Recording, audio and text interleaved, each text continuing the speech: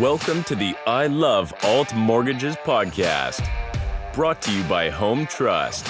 And now, your host, Brennan Trenuth. Hey Broker Nation, you are listening to I Love Alt Mortgages. I am your host, Brennan Trenuth. And today on the podcast, I am joined by Iqbal Singh, president of Emerald Lending. Iqbal joins us today to share his self-made success story and how that shapes his role as a leader today. Plus, Iqbal shares the importance of service with his referral partners and why that is his key marketing strategy.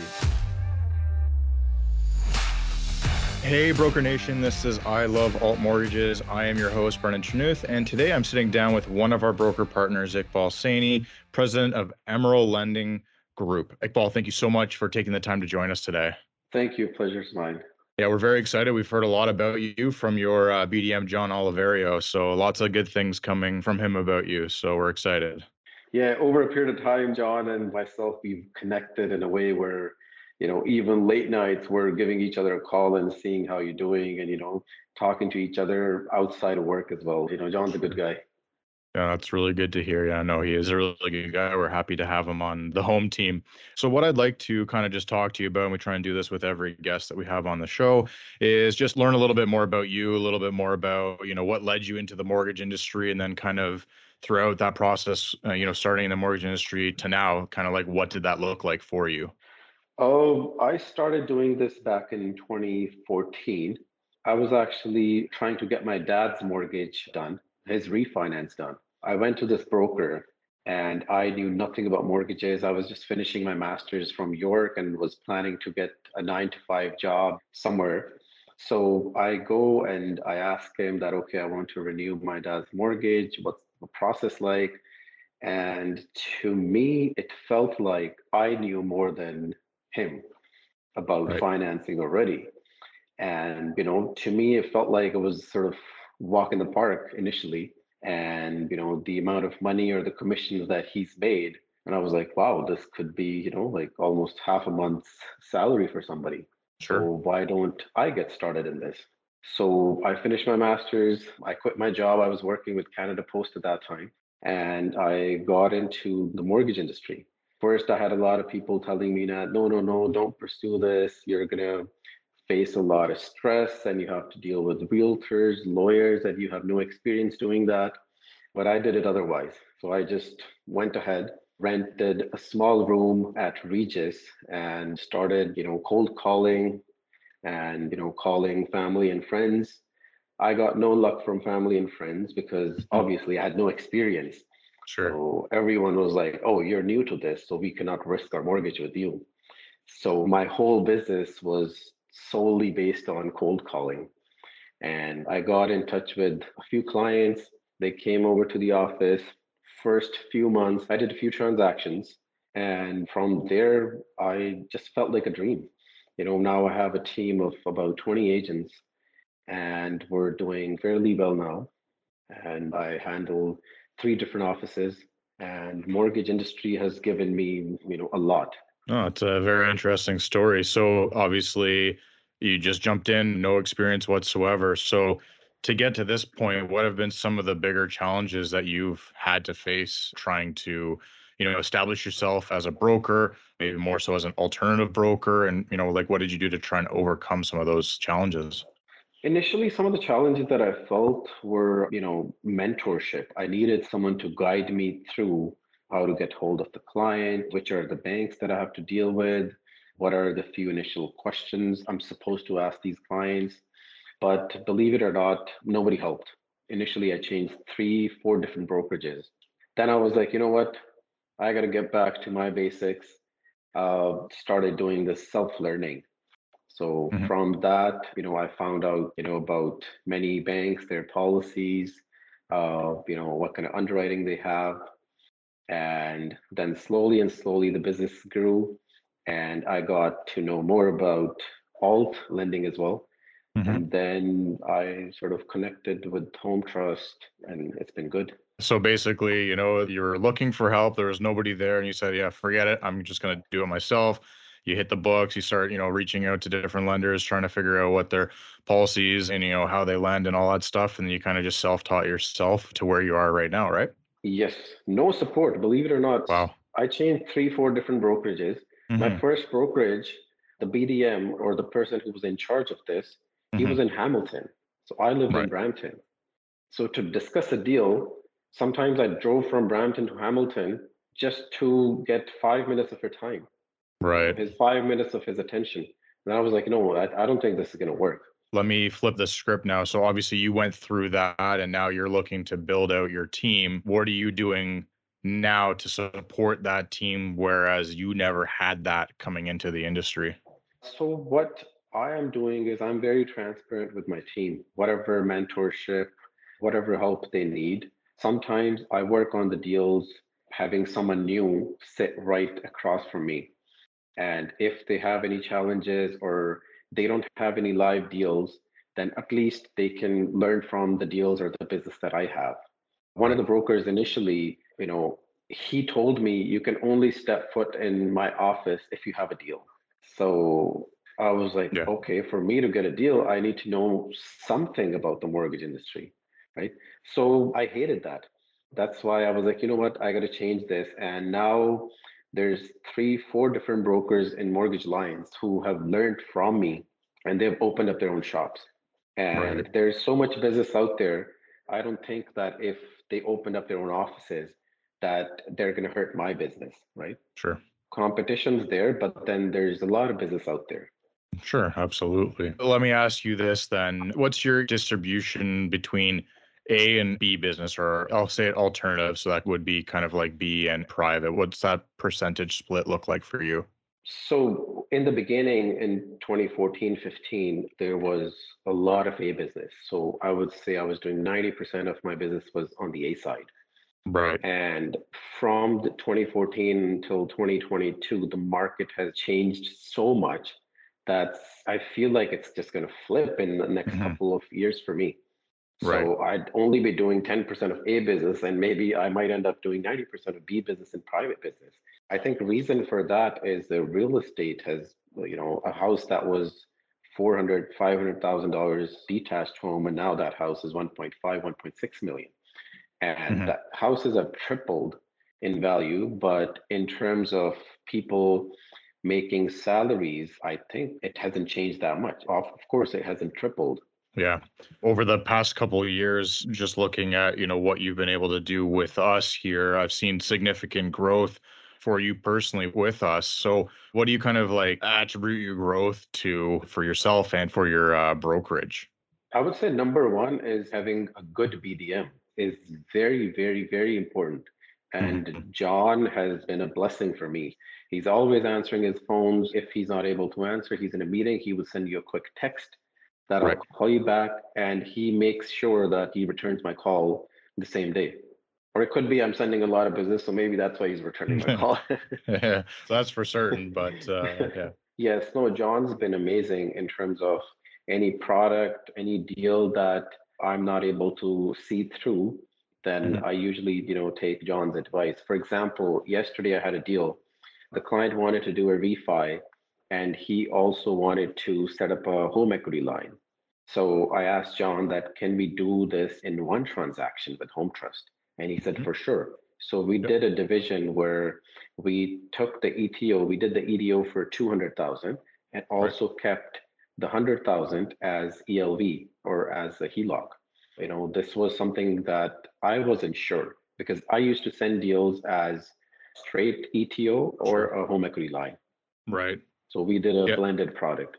Yeah, no, that's a really good story there. And obviously, we had that ability to do, those types of things. And for anybody listening on the podcast too, when you have two deals versus one, so you have a first mortgage and the ELV, it actually counts towards two units towards our Spire broker compensation program versus just the one deal too. So you're still getting the overall exposure and limit, but you're actually counting towards two units as well. So that's good. And it's just another, good example of that relationship that you have with your lender, right? So it's really important to have that.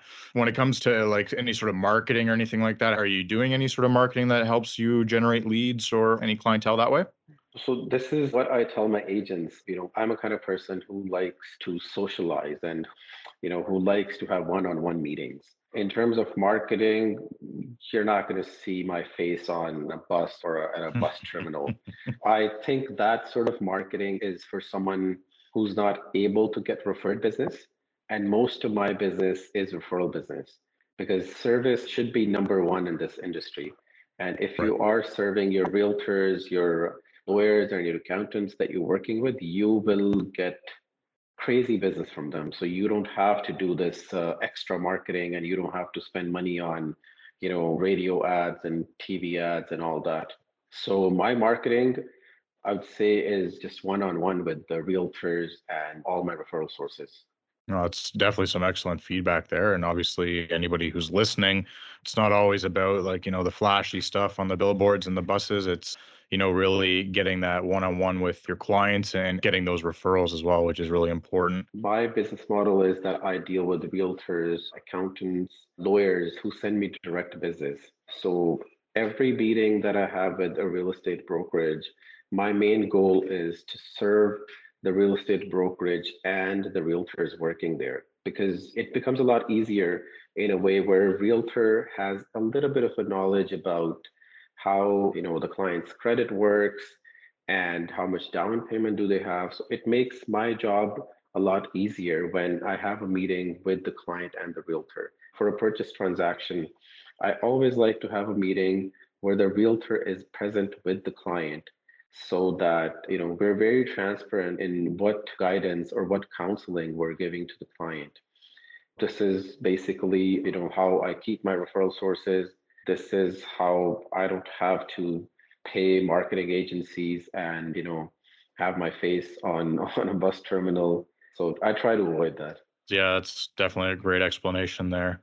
I just want to kind of switch topics now, just kind of talking about the clientele that you typically see on a day to day basis. And I'm just wondering if you do see clients that have experienced any sort of credit issues. Oh, we do see a lot of clients with bruised credit. We do help them transition. So let's say if they had a past consumer proposal or bankruptcy and they want to transition from a private lender to a B lender, we usually sort of guide them through the whole process. In regards to that, I think credit issues also maybe depend on the demographics as well. I've seen credit issues with a certain demographics where people are just doing 9 to 5 jobs as opposed to the office that I'm sitting in Oakville. Over here, you would see a lot of high net worth individuals, but connecting it back to B lenders and alt lenders and private lenders, I think bruised credit, they are definitely giving a lot of business to alt lenders and privates as well. But the area that I'm sitting in Oakville, where an average detached home is almost 2.5, 3 million, you would get these clients where you have to work on their net worth. And with net worth, a lot of the A lenders would not be able to issue them the credit that they're looking for. So that's where alt lenders play a big role. And I'm sure that's got to be a bit of a, tricky conversation to have, as most people, wouldn't normally open up about bruised credit right away. So how do you get your clients to kind of open up truthfully so that you can understand what's going on with their credit, right? A lot of people, they'd be very intimidated to tell you that, I have a couple R9s and I've had a consumer proposal. Just wondering how you kind of like approach that with them. I think for purchase transactions, usually sort of dig into the credit issue right away. And I give them a disclosure that, okay, credit is something that is going to play an integral role in purchase of your house. So if you're not clear and upfront with me, you might be facing, huge penalties, or you might end up paying high interest with a private lender. That's something that I do make my clients aware that, you have to be 100% transparent with me if you want me to help you and get you the best deal possible in your situation. Yeah, and I would assume as well that the conversation would be a little bit difficult with clients as well with respect to, their mentality might be, oh, I think I'm an A client, and the back end they've had a few things going on. And then, you're reviewing everything and they have this mentality that they're A, or I'm going to get an A product. And you come back with, I need to take you to an alt A lender, or I need to take you private. And this is what your rate is going to be when they're expecting, A rates, right? So does that conversation play out sometimes? I used to never open up about, okay, you might have to go to a B lender because of your profile, or because of, your purchase price, or because of your job situation. But, this is something that it took a while out of me to at least be, very upfront with them, because most of the clients who would come to see a broker, the likelihood is that they have already been to a bank. So they've Right. already gone to a bank. And if the bank has said no to them, then second option, or the best option that they have, is to go to an alt lender who would still issue them good credit. And you're not only just paying interest, you will be paying principal plus interest with an alt lender. Right. So I guess there's got to be a bit of an advice factor as well when you're having these conversations with clients, especially if they do have, bruised credit, and, you say, I'm going to help you clean up your credit, but you need to ensure your payments are made, maybe on a new ELV that you're getting right with us. Maybe you're getting a one charge ELV with us, and you're making sure that, they have to make those payments so that they can build their credit up. That way, years time, 2 years time, you're able to try and, transition them back to where their ideal goal is. For a client, their ideal goal is to secure a mortgage with the major banks. This is what they want to work towards. But, just to put it out there for them, for example, I had a client yesterday. I had a meeting with a client. His credit score is 520, and he's doing a purchase of 1.2 million with 20% down, contractor, self-employed in construction. And he said, oh, can you get me a mortgage with CIBC or TD Bank? And I had to sort of give this hard word to them that, okay, you know what? Forget about it. No major bank is going to give you a mortgage. Mm-hmm. So you're in the right office, but let me help you out. Let me make this plan for you. Maybe next year and a couple of years, you will end up with the major banks. But for now, your option is to go with a B lender, or you have to go to a private lender as well. I'm sure that conversation isn't always appreciated, but you're looking out for the client, trying to get them a solution instead of trying to like jam it in somewhere else. But you mentioned obviously business for self clients. So I'm assuming you see a lot of business for self clients, maybe even new to Canada clients as well. I would say most of my clientele is business for self. Right. And the best business for self clients, I give them the simple numbers that, okay, you declare your taxes. Let's say your notice of assessment is $200,000.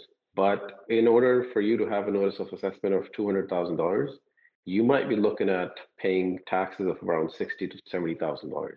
Or if you go on to the B lenders or the alt lenders, you don't have to declare this high taxes, because we solely approve you with your gross revenue or your gross income.